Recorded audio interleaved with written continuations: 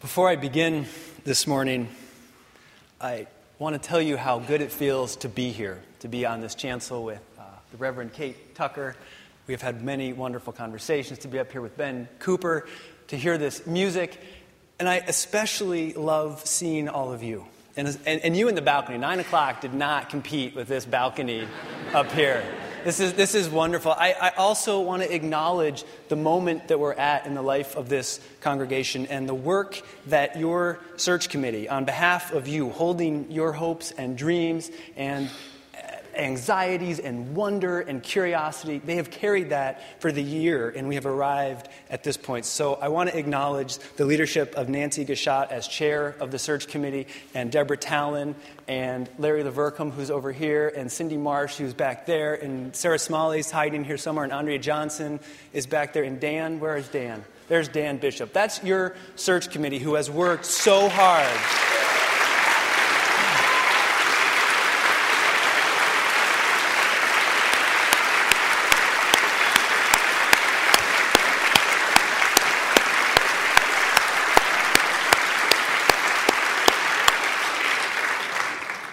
So it feels really good to be at this place beginning this week and this time with you. And I would be remiss if I did not also thank my wife, Juliana, and I have a 4.5-month-old son, Tucker, who's here. Juliana has picked up the ball, as it were, being in the form of Tucker this week, and really helped me focus on this. And so I owe her big time.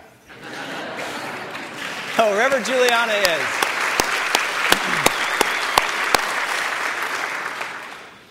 Okay. So do you ever have those moments in your life, in the heat of a discussion or a debate, and there's some verbal jousting going on, some back and forth where you feel kind of stuck in the corner and you've just run out of steam? That's me running out of steam. And you're searching for that comeback or that zinger that just, boom, nails it, that gives you some breathing room. Well, this is the situation that Jesus finds himself in many of the gospel stories. He is pushed and peppered by questions from the religious authorities who wonder about his unusual teachings and his unwillingness to follow the laws of his time. In the Gospel of Matthew, a lawyer tests him, asking, "Teacher, what is the great commandment in the law?" Perhaps this question throws Jesus for just a second. But then, like Muhammad Ali in his prime, he floats like a butterfly out of that corner he was stuck in. And then in that Jesus dropping little parable and lessons on your head kind of way, bam, he stings like a gentle bee, saying, "You shall love the Lord your God with all your heart, and with all your soul, and with all your mind." This is the first and great commandment, and the second is like it. You shall love your neighbor as yourself. On these two commandments hang all the law and prophets. Bam!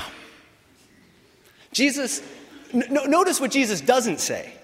He doesn't say, in response to that question, what's the great commandment? He doesn't say, well, actually, there's 613 commandments, and most of them are pretty important, but if I was going to pick one, I'd pick. And he doesn't say, listen, I'm God. Actually, Jesus never declares himself to be God in the Bible. He doesn't say, I'm God, now shush it with the questions. He simply says, love God, love your neighbor. If you think there's another rule or law more important than these, you've missed the entire point. So I wonder, this is a curiosity I have, I wonder if we might try this answer when people ask us, what do Unitarian Universalists believe? There's certainly a lot we could say, some of it better than others, including historically we believe in the idea of one God, Unitarian, that all are saved or no one's left behind, that's universalism. We could say we believe that we don't have to think alike to love alike. Or we could say we're connected more by shared values than by shared beliefs, all of which are fine answers. But since Unitarian Universalism is, after all, the story over the centuries of the stripping away of the religious creeds and the dogmas that so often cripple and constrain the human spirit, I really think it's worth trying. We believe in loving God and loving our neighbors as ourselves. It's a perfectly Unitarian Universalist response. There's no Trinity, there's no Jesus is the only way, and there's no hell. It points to the heart of what a religious life is about and what a community religious life should be about. And in many ways, this idea points to the heart of my ministry. Let me pause here for a moment. I think I've used the word God maybe 7 or 8 times. I lost track in the late night editing. Does anyone have a different count? Anyone? I've actually been in congregations where people really do, and it's awesome. You're like, wow, you've really been listening. That's great. But maybe like some of my atheist friends, and I have a closet atheist in myself as well, perhaps you're asking, Schroeder? And John and I had this funny exchange earlier this morning before the 9 o'clock. He said, what do you think about me doing some Beethoven on the piano sometimes? Kind of a little, Peanuts, the cartoon Beethoven, piano. I was like, Schroeder. I was like, oh, we'll get to that. Not this Sunday. Not this Sunday, John, but we'll get to that. So like my atheist friends, maybe you're asking, Schroeder, what do you mean by God and, by God and by loving God? So let me explain. Because some of you may be saying that loving God and loving your neighbor is not a Unitarian Universalist response. After all, there are plenty of people in our churches, our congregations, who don't believe in God at all. And honestly, I probably don't believe in that God either. If we're talking about the one who created the world in 7 days, who sent Jesus to die to atone for humanity's sins, who tests us to make us stronger, who would predestine some to hell, no. When I use the word God, it's just a word. It's a pointer. It's a North Star in my life that helps orient me in a particular way in the world. It's the North Star that helps me get out of my hamster wheel mind, my monkey mind, and away from my own certainty and my own ego. It helps me let go of the narrow world of Justin. And when I let go, I can fully embrace and bow before the incomprehensible mystery that surrounds us, from which we are born, to which we return. Loving God, again in quotes, is, as I understand it, not about a holier-than-thou piety party or about religious fundamentalism. Instead, it is a turning toward the source of our lives. It is giving thanks for this world we did not create and this day, rainy as it might be, that we did not earn, but that is a gift, is ours to live into. As E.E. Cummings says, I thank you, God, for most this amazing day, for everything which is natural, which is infinite, which is yes, I who have died am alive again today. As Thomas Lux writes, and I love his opening, Lord, whoever. Lord, Lordess, Goddess, whoever. Thank you for this air. I'm about to inhale, exhale. Thank you, Lord, coming for to carry me here, where I'll gnash it out, Lord, where I'll calm and work. Lord, thank you for the goddamn birds singing.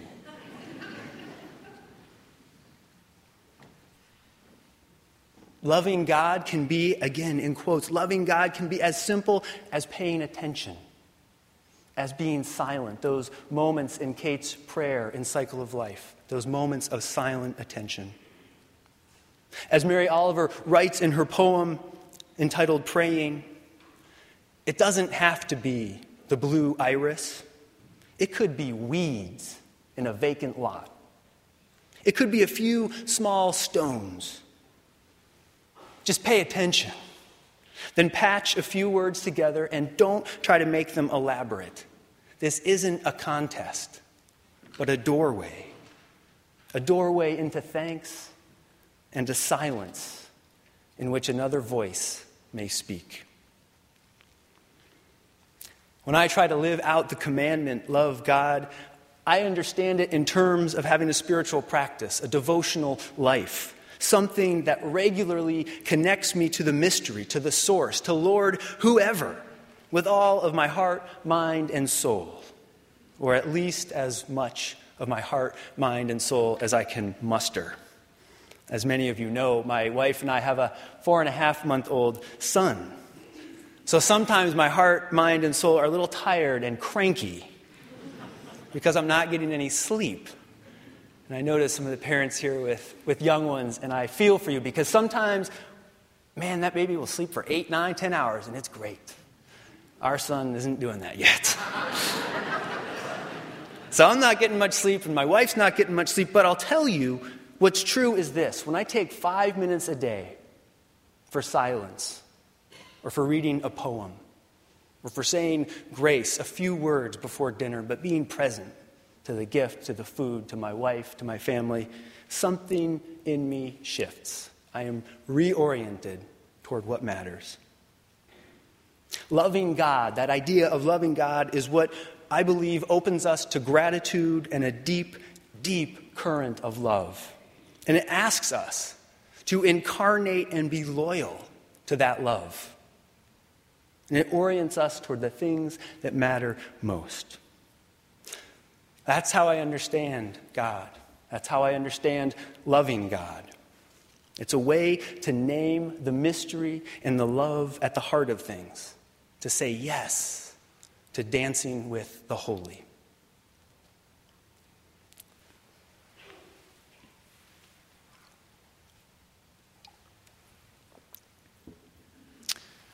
The second part of the Great Commandment is love your neighbor as yourself. We've probably heard this 1,000 times, the golden rule. Simple, right?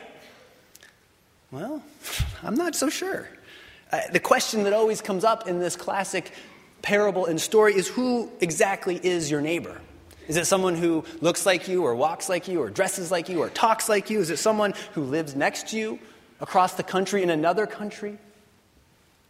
Someone you don't know? And a part of this commandment, aside from the love your neighbor bit, is simply, the commandment is love your neighbor as yourself. So a part of this commandment, aside from the neighbor part, is simply to love yourself. To know that you hold a spark of the divine, that you are enough, that you have the capacity to be whole and holy. That's really another sermon. And if you want to hear that one, I understand there's a vote happening next Sunday. And I'll preach that one in the fall. That's my promise to you.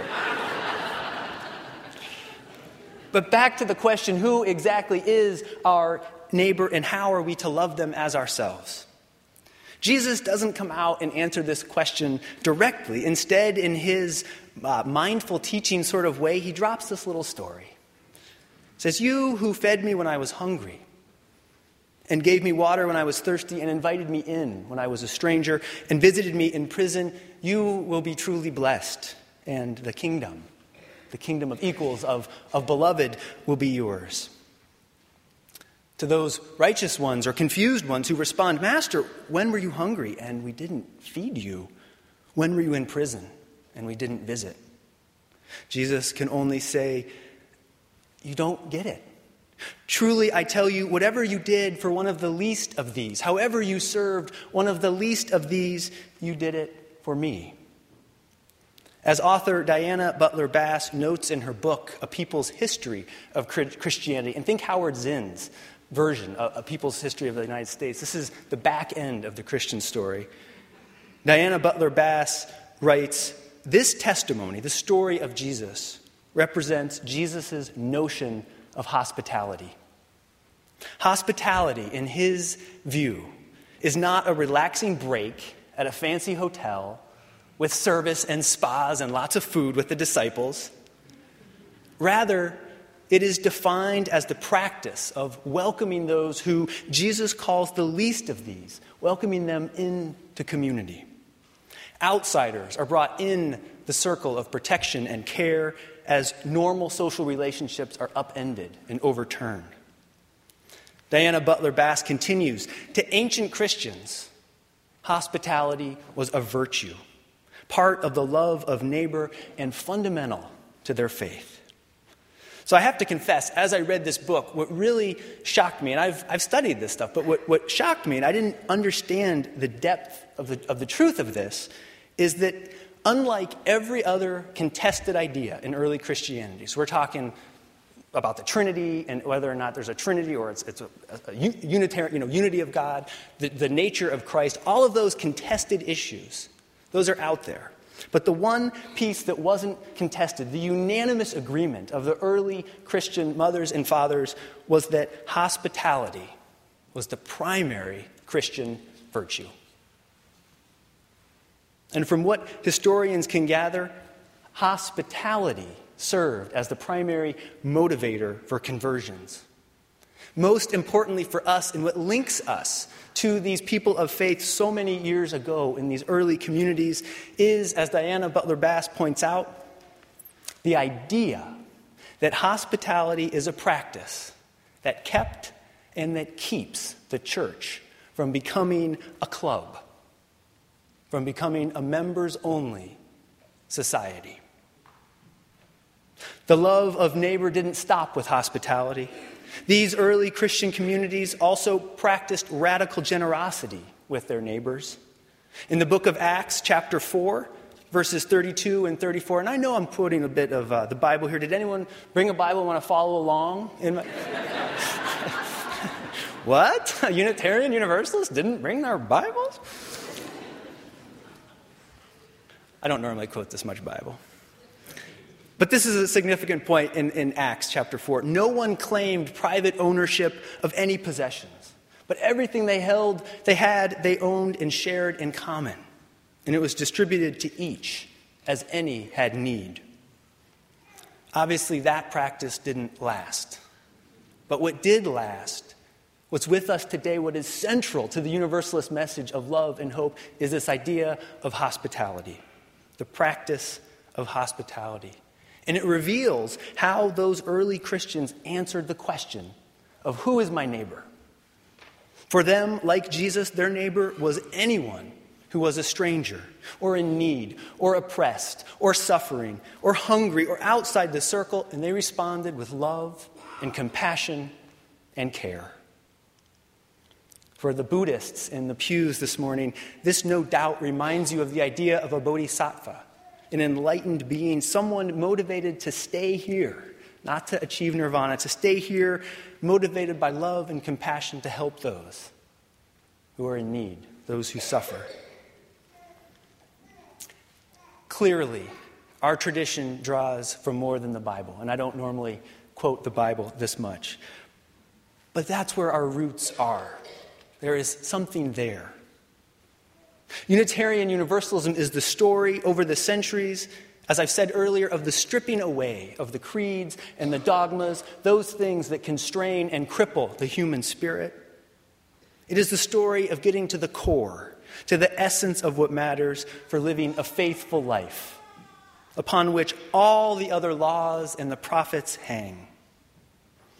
And as our Unitarian and Universalist forebears might attest, nothing trumps love of God and love of neighbor. There is power there. Attempting to follow and live out the great commandment points to what faith is about. As the late W.C. Smith, a scholar of comparative religion at Harvard, says, faith is an orientation of the personality to oneself, to one's neighbor, to the universe. It is a total response, a capacity to live at more than a mundane level, to see, to feel, to act in terms of a transcendent dimension. So the commandment to love God and love your neighbor, it's not doctrine, it's not creed, it's bigger than the Bible. It is an invitation into deeper faith. It is an invitation to practice and to promise radical love, devotion, hospitality, and generosity. And the church, us, the people here who come here every week, week after week, this is the place where we practice and promise that together in community. It's what the church is in the world to do. The church is where, with one another, we come into contact with mysteries too marvelous to be understood, where two hands touch and the bond is never broken. The church is where we catch a glimpse of a love greater than anything we've ever imagined, and where we incarnate that love and take it out into the world. It's where we reach out to the stranger who is here today and next Sunday and the Sunday after, and we say, welcome, welcome. We're glad you're here. And this church, First Universalist, is where you say Sunday after Sunday, at least the last couple months, a slightly different version of the Great Commandment. You know it. We said it this morning. Will you say it with me? Will you feel the power of these words? It's the chalice reading we said earlier. Will you say these words with me? Love is the spirit of this church, and service is its law. This is our great covenant, to dwell together in peace, to seek the truth in love, and to help one another. May this be our prayer, our practice, our promise with one another. May it be so, and amen.